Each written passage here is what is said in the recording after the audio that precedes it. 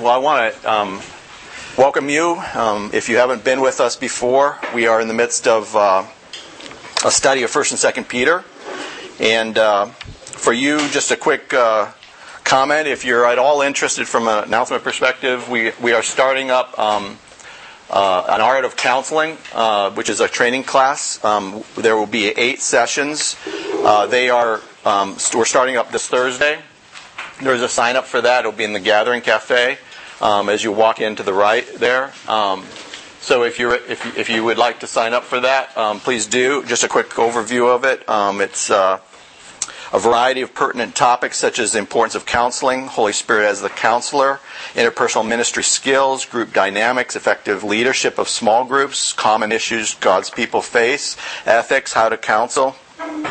And the class is really designed to give those who are interested in being people helpers a stronger understanding of what that helping process looks like and how to do it.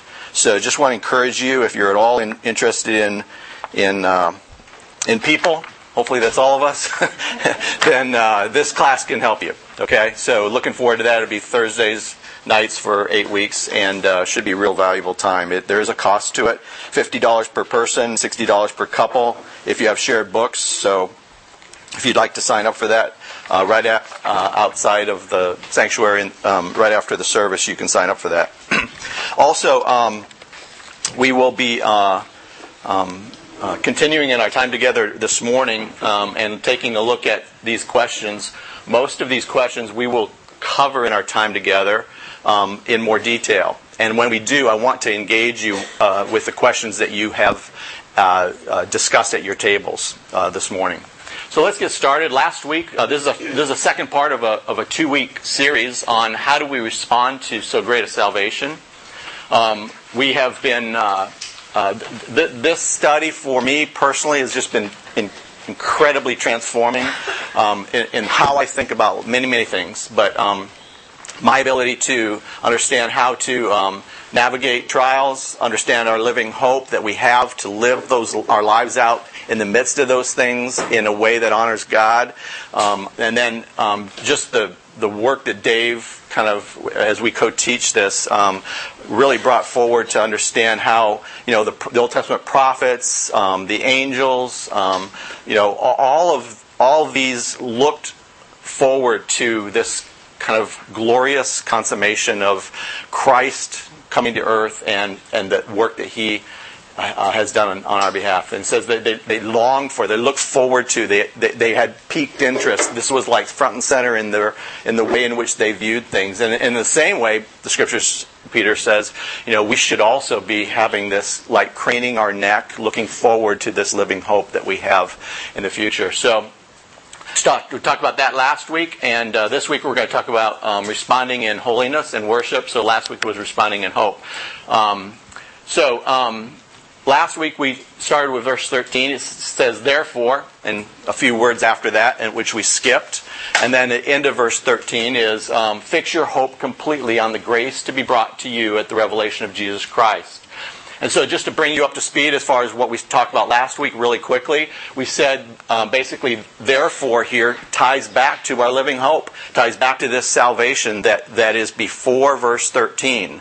And how do you look at that? It's really 3 parts. It's God's incredibly foreordained, God-elected plan of record that was determined before the foundations of the world.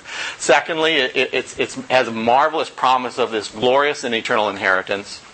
And three is this. It's intrinsic greatness. And we talked last week about all the different elements and manifestations of why that is so dramatic and stunning and awe-inspiring. And so we built off of that last week. And now we see Peter's really transitioning to this imperative mode, the command mode, kind of like, okay, as a result of what we've talked about, what should we do as believers in Christ? And so that's where we transition to this application side of Peter's initial comments in his book in 1 Peter. So then we talked about fix your hope completely on the grace to be brought to you at the revelation of Christ. And so we talked about what we should do, fix our hope. And we said this is a command. It's really similar to what the author of Hebrews says in, first in Hebrews chapter 12, verse 1, where he says, "Fix our eyes on Jesus." 1 and 2. Fix your eyes on Jesus, the author and finisher of our faith. And so it's a decision that we do, and hope, we said, really is the word confident expectation. I guess another word that we brought out last week, I thought was really good. John brought it out, was confident conviction. Confident conviction also. So that was really helped us kind of put our arms around that. But it is not the same way we think of in our world as hope. It's really more about just being fully cemented, fully persuaded, locked and loaded, making decisions around that kind of thing in our life. And then we talked a little bit about hope further, and we said, what's the difference between hope and faith? And we said that faith is really about trusting God and His promises in the Scriptures about how I make decisions, right now. And then hope is really about looking forward with the promises that God's Word tells me today that is going to happen yet in the future, and making a conscientious decision around that also. So that's the difference really between it's both. They're both faith, but they're manifested in those two different ways. And then we said completely really was full persuasion, unequivocal, not half-hearted. It's interesting that Michael's talking about, half-hearted worship, half-hearted singleness, half-hearted, giving, half-hearted manhood. And so this is that full, unreserved, complete side of what he's talking about here. And then we said at the bottom here, biblical hope really reaffirms God's integrity. How does it do that? It's not like as though God's integrity is changing, but literally our ability to lean fully into God is manifested in the way in which we make decisions in our life. So how we make decisions really reaffirms our trusting in God's character, because that is, he says in Hebrews, that by His Word and His character, two unchangeable things, that we have this hope in us, and so really important. And then we said, what should our focus be on? It's the grace to be brought to us. It's our glorification. We talked about all the things that are part of that last week, and also when it's going to happen. It's going to happen at the revelation of Christ, Jesus, and we said here that. It's fascinating to me that Peter's whole focus here is not really about that event, no matter how cataclysmic it's going to be and how incredible it's going to bring this world to a point in time of huge decision making, but it's really focused on our common grace amongst one another, that at the foot of the cross we are all sinners saved by grace, and that how important that is for us to continue to remember for all eternity that the message of the cross and our redemption is what we will praise God for forever. Amen? Yeah. So grace began our journey. Grace enables our journey. Grace will characterize our final destination. And great news is grace will lead us home. And we finished our time last week by standing and singing Amazing Grace together. How sweet the sound that saved a wretch like me. So today's learning objectives are really the same as last week, which is to continue and cement down how we should respond to this living hope. How we should respond to this living hope. So if you turn your pages to page 2 in your outline, you'll see this at the very top of that. Page 2 at the top. How we should respond to our living hope. So the gray here is what we covered last week, and the blue here is what we're going to cover today. So Peter says, therefore, gird your minds for action. Keep sober in spirit. Fix your hope completely on the grace to be brought to you at the revelation of Jesus Christ. As obedient children, do not be conformed to the former lusts, which were yours in ignorance, but like the Holy One who called you, be holy yourselves also in all your behavior, because it is written, you shall be holy, for I am holy. Verse 17, and if you address as Father the one who impartially judges according to each man's work, conduct yourselves in fear during the time of your stay upon earth. And so in the first, verse 13, we said, respond in hope. That's That's the first point. The second point is found in verses 14 through 16, which has two parts to it. And I asked you this question. What's the two parts of responding in holiness? What's the first part of that? Okay, obedience. Obedience. Okay. Be holy yourselves as also in all your behavior. But how do you do that? It's to not be what? Conformed to this world. Okay? And its lusts. And then verse 17 says, conduct yourselves in fear. We're going to talk a little bit more about that and hopefully kind of unpack that one also. But that would be respond in worship. Respond in worship together. Okay? So let's begin with we must respond in hope. And I want to go beyond just looking at... So back to this verse here, verse 13. If you'll look at it, it says the main point is in verse 13 is to fix our hope completely on the grace to be brought to us. Okay, but how we do that is really found ahead of it, which is two things: by girding your minds, okay, for action, and by keeping sober in spirit. By girding your minds in action, by keeping sober in spirit. So let's talk about the first one: girding our minds for action. Peter's first modifying phrase here is all about, as to how we respond in hope, is to gird our minds for action. This means to prepare beforehand. To prepare beforehand. Any thoughts about what it means to gird? To gird or gird up? It's the same general place. Okay.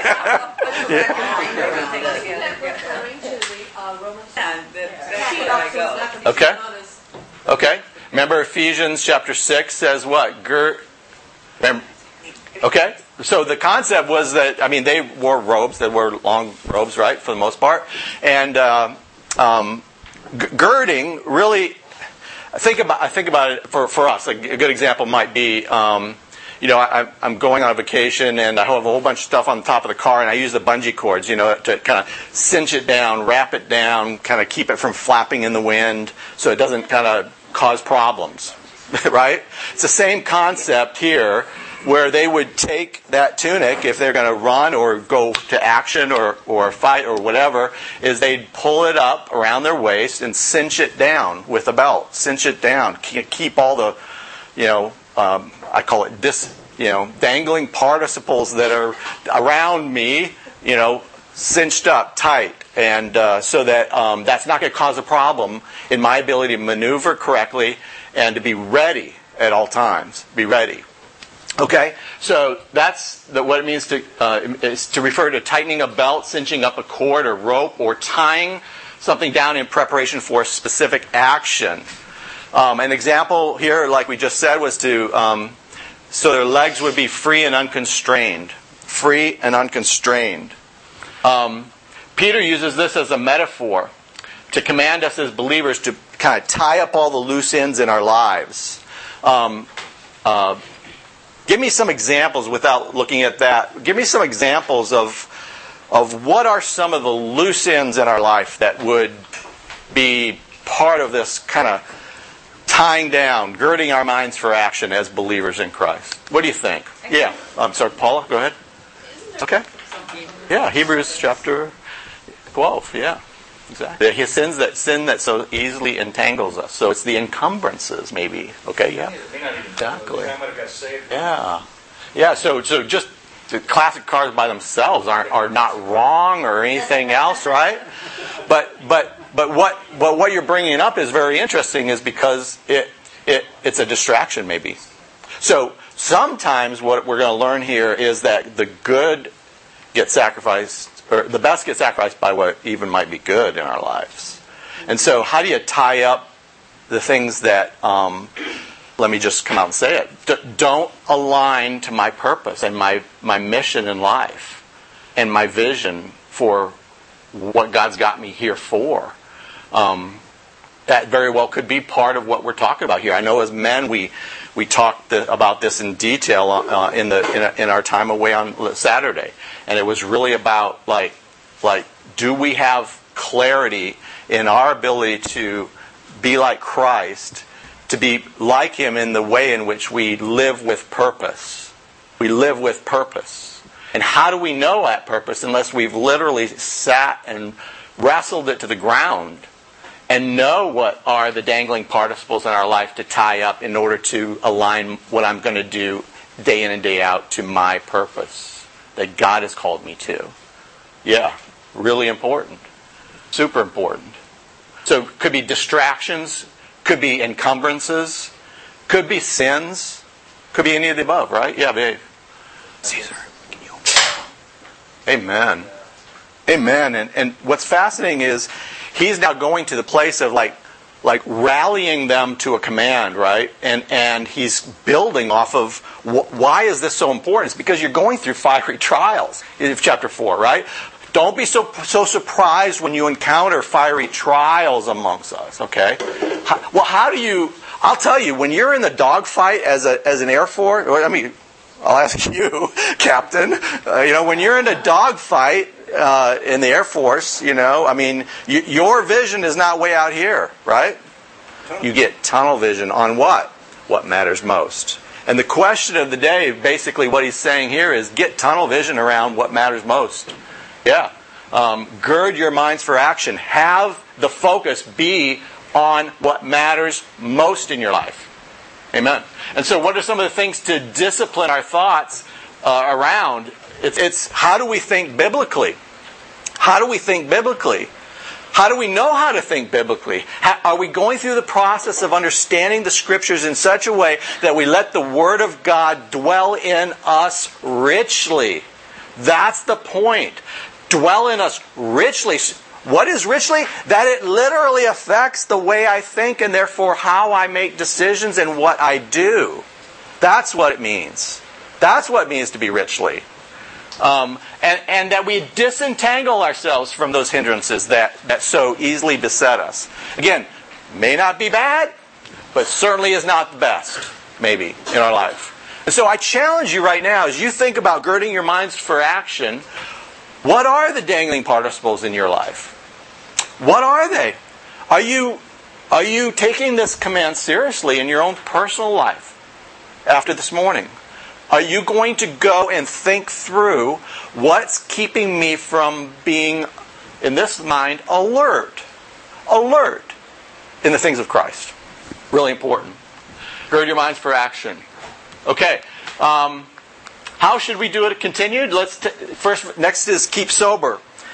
Keep sober in spirit. Keep sober in spirit. So here he says, this is his second modifying phrase to how we fix our hope. Okay? Keep sober in spirit. Turn with me to 1 Peter chapter 4, verse 7. Would somebody read that out loud? 1 Peter 4, 7. All things is near. Judgment and sober spirit. Okay, so help me understand why we should be, quote, have sound judgment. First of all, sound judgment and sober spirit. What does that mean then in this context? Sound judgment and sober spirit. Thoughts? Okay. Wise decisions. Okay. Sober. You can, not just alcohol. Exactly. This world system. Yes. How we think. Remember Romans 12 verse 1 and 2? It says, don't let the world, in so many words, squeeze you into the thinking processes that they have, which is, oh, by the way, to think more highly of themselves than they ought to think, right? Okay. Self-control. Okay. Self-control. Okay. It's the idea of being clear-headed. Clear-headed. Turn with me to chapter 5, verse 8. Before you go there, though, on 7, right? One of the things I want to bring up here is this idea of for the purpose of prayer is the why statement, but what's going on in the verse is about the end of all things is at hand. And so coming to grips with the fact that we are living in the shadow of eternity, day in and day out, is going to change how you think. It's going to change the decisions you make every day. I use the example of our 2-year study on heaven. Let me tell you, it was 2 years not because it took that long to go through the material. It was 2 years for me to get cemented in my own mind what it means to live in light of eternity. Sometimes some of us are harder to get through and learn things. I'm one of them. But that helped me over a long period of time to be focused on that which is coming, our living hope. Very much so. So be clear-headed. Chapter 5, verse 8. Would somebody read that one? Sober-minded, be watchful. Your adversary, the devil, prowls around like a... Okay, be sober of spirit. Be on the alert. And in this, so if it wasn't enough to be able to pray well, because we live in the end days, then he's saying here, remember that we are in a war. And you have an adversary. And that adversary is intent on taking you down. One way or another, neutralizing you. And when I wake up every day, do I really think about the fact that I'm in a war? Because if I did, let me tell you, I would be alert. I would be ready. I would be seeing what's coming my way. I would be aware of all my surroundings. And I would be aware of what the adversary does to get my attention to take me down. Very much so. Yeah. Okay? Somebody want to say something? Yeah, Bruce. Amen. Amen. Appreciate you sharing that very much. By the way, if you haven't met Bruce, this is Bruce. Bruce, everybody. Good deal. 1 Thessalonians chapter 5, verses 6, 7, and 8. 1 Thessalonians 5, verses 6, 7, and 8. Would somebody read that for us? 1 Thessalonians 5, verses 6, 7, and 8. Okay, but he makes this dichotomy between those who are of the darkness and those of us who are of the light, or of the day, versus the night. And he says, but let us be sober. Let us be alert. Let us have our antenna up, our spiritual antenna up on a moment-by-moment basis, because we are involved in something bigger than ourselves. We are involved in a war, and we are involved in the manifest destiny of God's glory on planet Earth. And that is something that is worth it. That is something that has immense value, because it's something bigger than who I am, and it's something that allows me to participate in something that is God's plan of record, and what He's going to do through me if I'm listening. So many times in my life, I have not been listening, and my spiritual antenna have not been up, and I've not been alert. And you know what? I forfeited the pleasure of serving the King of Kings. I forfeited the pleasure of seeing maybe my giftedness or my ability to come alongside somebody, be able to minister to somebody, be ready to share Christ, share the gospel, share the cross.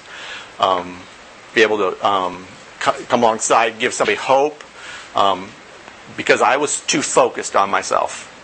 And he says here, don't be so engrossed in yourself, in so many words, that you are not alert and ready to be able to keep this hope right before you in how we respond. One more that I wanted to look at here was, I'm sorry, Connie. Sorry. Wrap my arms around this. About war. I never grew up around that. Like not having that intense fear. Because life here is pretty good. Yeah. I think of people in other countries, and my mom and dad's story, how they've lived through. Yeah. Just the intent of having to be prepared for that is something that I really needed to learn. Yeah. Yeah. And be prepared and recognize the enemies right around the corner. I never had to gird myself to be ready for it, because things are... What's fascinating is there's something happening in the whole world of warfare that is very, very aligned and akin to this war that we are in as believers in Christ. Because before it was very clear, you fought a country, you fought, them. You could draw a box around them, and you knew who them was. We are in the midst of an asynchronous war by which we don't always know who our enemy is. And you know what? That makes one have to be on the alert at all times without ceasing. And the same thing's true now in our life. I mean, if we knew exactly where our war was day in and day out, it'd be easy to be alert. You'd know it's coming and you know where it's at. But our adversary has a way about him that allows him to be able to camouflage himself, as an angel of light, and an ability to hit us where we never expected that to come necessarily. I mean, we can put our garrisons up and our defenses up, but that's not always where it's coming from. And it catches us like that. And so he works through things that are, I'll call it asynchronous in nature, meaning that they are not your normal way of doing things. They're going to come from left field.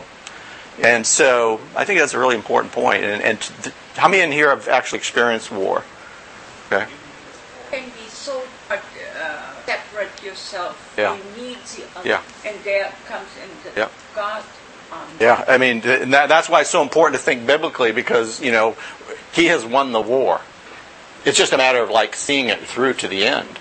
That's the power of the resurrection. That is the power that we have to be able to live our lives accordingly. That's a really good point. And let me tell you, most people who become depressed and are completely out of sorts have much to do with losing hope. They forget this hope laid up before us and cemented in their souls. And so bring them hope. Bring them the encouragement of the gospel. Bring them the encouragement of our glorification. Bring them the encouragement of our redemption. Bring them the encouragement of the fact that we live in community and it will be forever and ever. Bruce. Amen. The other thing, Amen. In fact, that was one of the verses I was going to read this morning. Was perfect. Yeah, exactly. Because it's take heed lest you fall. Yeah. There have been several times in my life when I've stepped forward, God was going to help me. Amen. Thanks. Put it in a context that I think kids would understand better. The wolf is out there. The wolf is a shapeshifter. Never understand what shape that animal is going to be in. We have no power to have our radar out and look for that wolf. We have to draw on the power that is available to us. Amen. Then we can have the radar and the perception to see what is coming at us. Yeah. Amen. Amen. Yeah, Paula. I think sometimes adrenaline gets up, but also Yep. everyday little Yeah. situations.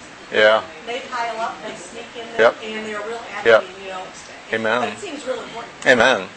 Amen. And it's really having that ability to recognize those things happening in the minutia of life. Because I completely agree. What I found in my life is that God prepares me for bigger things when I've been faithful in the little things, and how He brings that through is really important. And He gives us the ability to have victory in the little things. But let me tell you, that's where the wars are won and lost, is in the little battles. I mean, you have a huge war, great battle, but our ability to fight the bigger battles comes from the way we approach the small engagements. So, this keeping sober in spirit literally means to not become intoxicated. It's being alert and to not lose spiritual control in, I'll call it, imbibing in or being controlled by or loving the world's sinful system. Not being controlled by or loving the world's sinful system. You don't have to turn to it. I'll turn and read it. 2 Timothy 4:10 says, and Demas, having loved this present world, has deserted me. Can you imagine Paul saying that of a close confidant and friend? That he loved this present world more than he loved God. And that was the indictment on his life that's laid out in Scriptures for all these centuries. I don't want that to be said of my life. I don't think any of you want it of your life. But how did Demas get there? Because of the little decisions of his life that got him there. He was not alert to these things. It's the entire realm of spiritual steadfastness or self-control. It's having the clarity of mind or discipline of heart to be thinking biblically, in charge of one's priorities and balancing one's life out. It's not being subject to the controlling or corrupting influences of my flesh. This is the verse you were reading, or the one before this, is that it's pride that takes us down. But verse 12 says that there's no temptation that has come upon us that God is not willing to give us a way of escape. And so that's really important in our lives to understand that we've been before the wars have started. First of all the things that we're going to be engaged in, God is literally the controller of that whole thing, no matter what it is. And number two, that He has prepared me to be able to have the ability to navigate temptations and testings well, through having a ways of escape to be able to get out of those. And so, take those ways. Understand and believe God. Take Him at His word, that He has given us that, and live victoriously to that end. My ability to fulfill this charge really comes from the Word of God and the power of the Spirit in me, enabling me to make those decisions in my life. So that's where it comes from. Keep sober in spirit. Gird your minds. Understand that we need to do this in such a way, back to 1 Peter, that he says this is how we actually fix our hope completely on the grace to be brought to us at the revelation of Christ. That's how we do it, by doing those two things in our life. Well, let's move on to not just responding in hope, but let's talk about responding in holiness. He says, as obedient children, do not be conformed to the former lusts which were yours in your ignorance. Turn with me to 1 John chapter 3. 1 John chapter 3. Would somebody read for me verse 1? Let's do 2 and 3. 1 John chapter 3, verses 2 and 3. Would somebody read that out loud? As this hope that purifies himself. When I found this verse, it was a breakthrough in my life that was amazing, personally. I love this verse because it for the first time, you might have heard so many people who talk about Christians are so heavenly minded they're of no earthly good, right? This verse blows that away. Because it basically says, the more I have the ability to lean fully into that which is to come, the better I will be prepared to make the decisions to please God in this moment in my life. Because I will have a reason to make that decision, to glorify God. I will have a reason because of that hope that's laid up before me. And so, as I make decisions day in, day out to please God, then those decisions, the reasons for those decisions are coming from the fact that there's a wider context. There's a future. It's cemented. God is a rewarder of everything. And that He desires my intimacy with Him. And therefore, I'm going to make very different decisions when I live in the realm with the thinking processes that brings to me in the midst of a decision. Very, very, very much different decisions in my life. So genuine hope produces purity of life or holiness.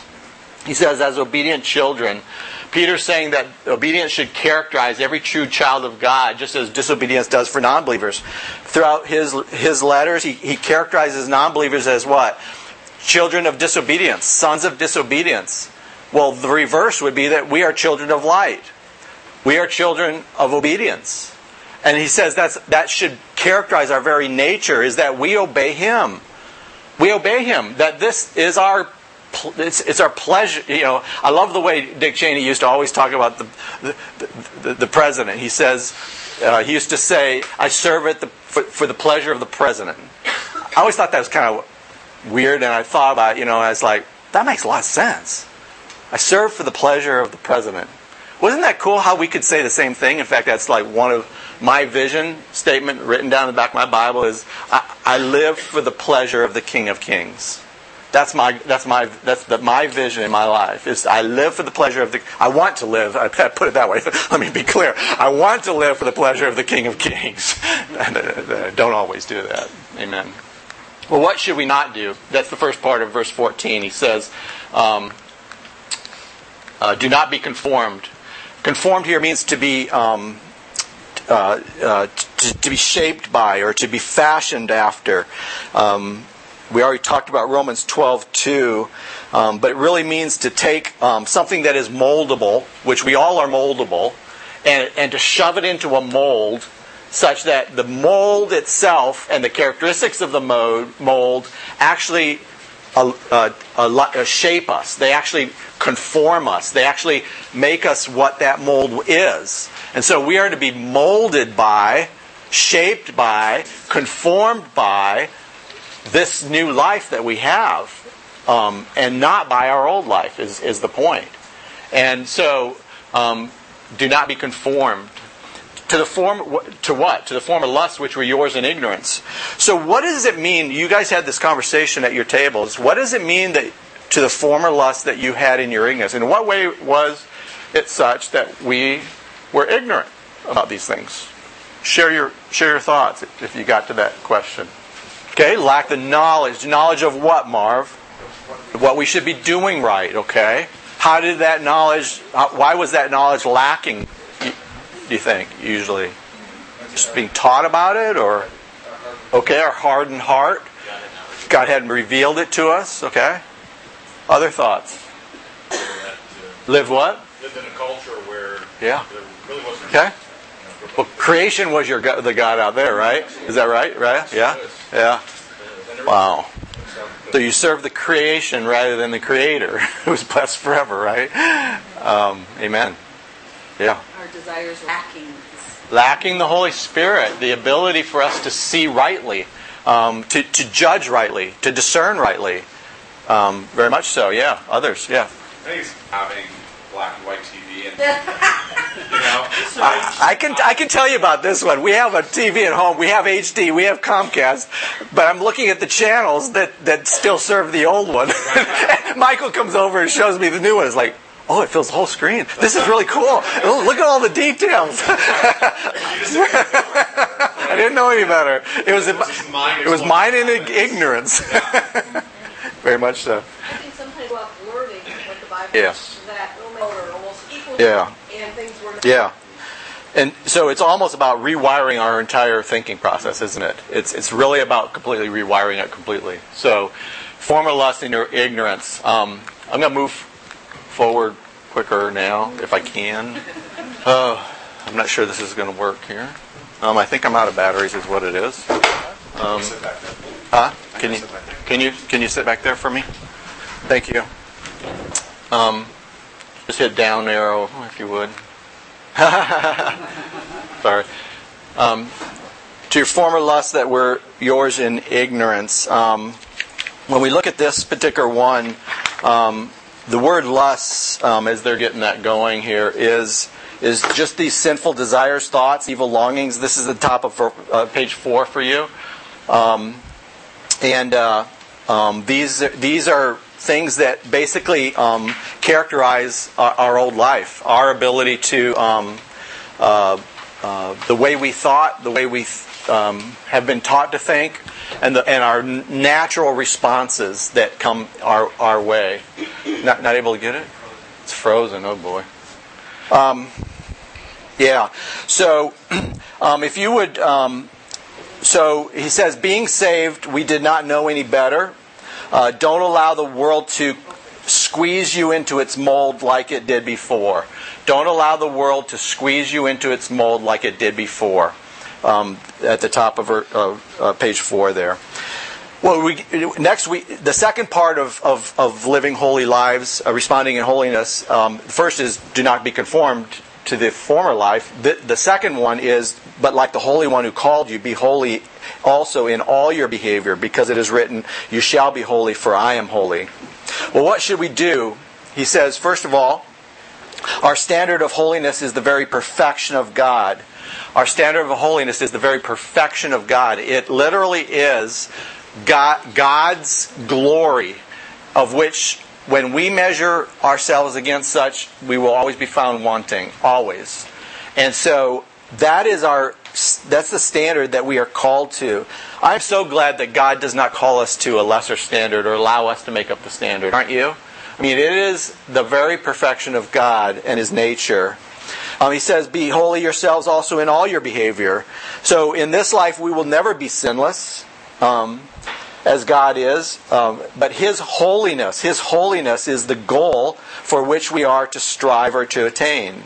His holiness. According to Ephesians 2:10, we are equipped by the Word of God and the Spirit of God to accomplish all of this behavior, all of this in our behavior. So Because it is written, you shall be holy, for I am holy. This call to holiness was not new, but was echoed throughout the Old Testament. So we look back to Leviticus, and we look to many different places in the Old Testament. We look in the New Testament, and this call to us of holiness is something that God lays out very clearly, and it's that high standard of His glory by which we are to measure towards. Well, so if we must respond in hope, we must respond in holiness. Verse 17 really brings us to the third way of responding to this so great a salvation. And that is that we should respond in worship. John, you were going to say something? Yes, correct. So we must respond in worship. He says, verse 17, and if you address as Father the one who impartially judges according to each man's work, conduct yourselves in fear during the time of your stay upon the earth. So to conduct yourselves in fear here basically means fear means to revere. To revere, R-E-V-E-R-E, to revere or to stand in awe of, or to respect, to revere. What does it mean to revere? What does that mean? I mean, practically speaking. Talk to me about how do we revere somebody? Look up to them. Okay? What's the heart attitude that we have in that engagement usually? Admiration, okay? Trust. Can't do anything wrong. Certainly I'm not putting them on trial, right? What else? Exalted, okay? Exalted, what else? Higher standard than me, for sure, definitely. Others? Pardon me? The model, the standard, the way in which it should be. Yeah. Anything else? Okay, so at the top of page 5, hope and holiness produce a life of worship. A life of worship. To worship someone means to bow down, to bow low. To bow down or bow low in our life. And to hold them in high esteem. And so we learn from Proverbs 9:10 that the fear of the Lord is the beginning of wisdom, and knowledge of the Holy One is understanding. And so throughout the Proverbs we see this, we see built upon this understanding that knowing God, getting to know God, who He is, everything about Him, literally is the way that we can have a more exalted view of Him. Because I don't know about you, but every time I find out something more about who God is in my life, I think of Him in a higher way. He's more exalted. There's never been a time when I found out what's true about God and I've thought lower of Him than I did before. Never. It's always been about something higher, more exalted. He says, if you address as Father, the better language here probably would be something like this, where it would read, and since you address as Father the one who impartially judges according to each man's work, conduct yourselves in fear during your time and stay on this earth. In other words, the reason why you have the ability to worship God and live in a place of high exaltation of God is because you call Him Father. So He's both Father and He is God all together in one. And so it brings this entirely new dimension of intimacy with God that never was really understood or capable of being had before Christ tore down the veil, before Christ opened up the access. And so it is our ability to be able to think highly of God, and then, as he says, pray in this way, right? Our Father who art in heaven. And so we've been given a completely new understanding of Abba Father, a closeness that didn't really exist before the cross. He says, the one who impartially judges according to each man's work. As believers, we must remember that our Father is also recording all our works and will judge them to determine our rewards. I am so glad that our God is not a receiver of faces. That's what the word bias means. He says that he is not biased. He does not receive how we look versus who we are. He alone has the capability to see our hearts and to be able to make the right decisions about who we are. And because of the cross, we have the ability to be able to be seen through the blood of Christ in everything who we are and how we act. And so, as being forgiven, we can lean fully into God as our Father, and we can worship Him accordingly. If you take the other handout I gave you there, what you'll see is a number of different examples there as it pertains to ideas for cultivating worship. Let me steal this for a second. What we did in our community group was try to build this out, because one of the things I've been really convicted of personally is not just teaching for content's sake, but to train for godliness' sake. Those are two different things, and I want to make sure that as I teach the Word of God that we are providing application in a way that would allow us to become more like Christ, all of us, and learn how to love one another the way God loves us. And so we took 4 aspects of worship that I think are very important. The last 2 are kind of somewhat similar. But the first one is cultivating a high view of God. How do I do that personally? What are the ways in which I do that personally? And gave you a number of examples here. One of the things that helps me a lot is as I read books about who God is, I like to write down the essence of things such that I can come back to them and remember them and review them and meditate on those. How many in here have read Knowledge of the Holy? Raise your hand. Okay. All right. So Knowledge of the Holy is a great book that gives you an ability to be able to think highly of God, because it talks literally about the attributes. The attributes of who God is are literally, if you go into the like the dictionary, it's God. It's nobody else. It's God. He's transcendent only. He's holy only. He only loves, etc., etc. And just a couple examples, let's say, of that is, the self-existence of God. God has no origin. He's presently... origin is a word that can only apply to created things. Apart from God, nothing is self-caused in this universe. But just wrapping your arms around, wow, that's amazing.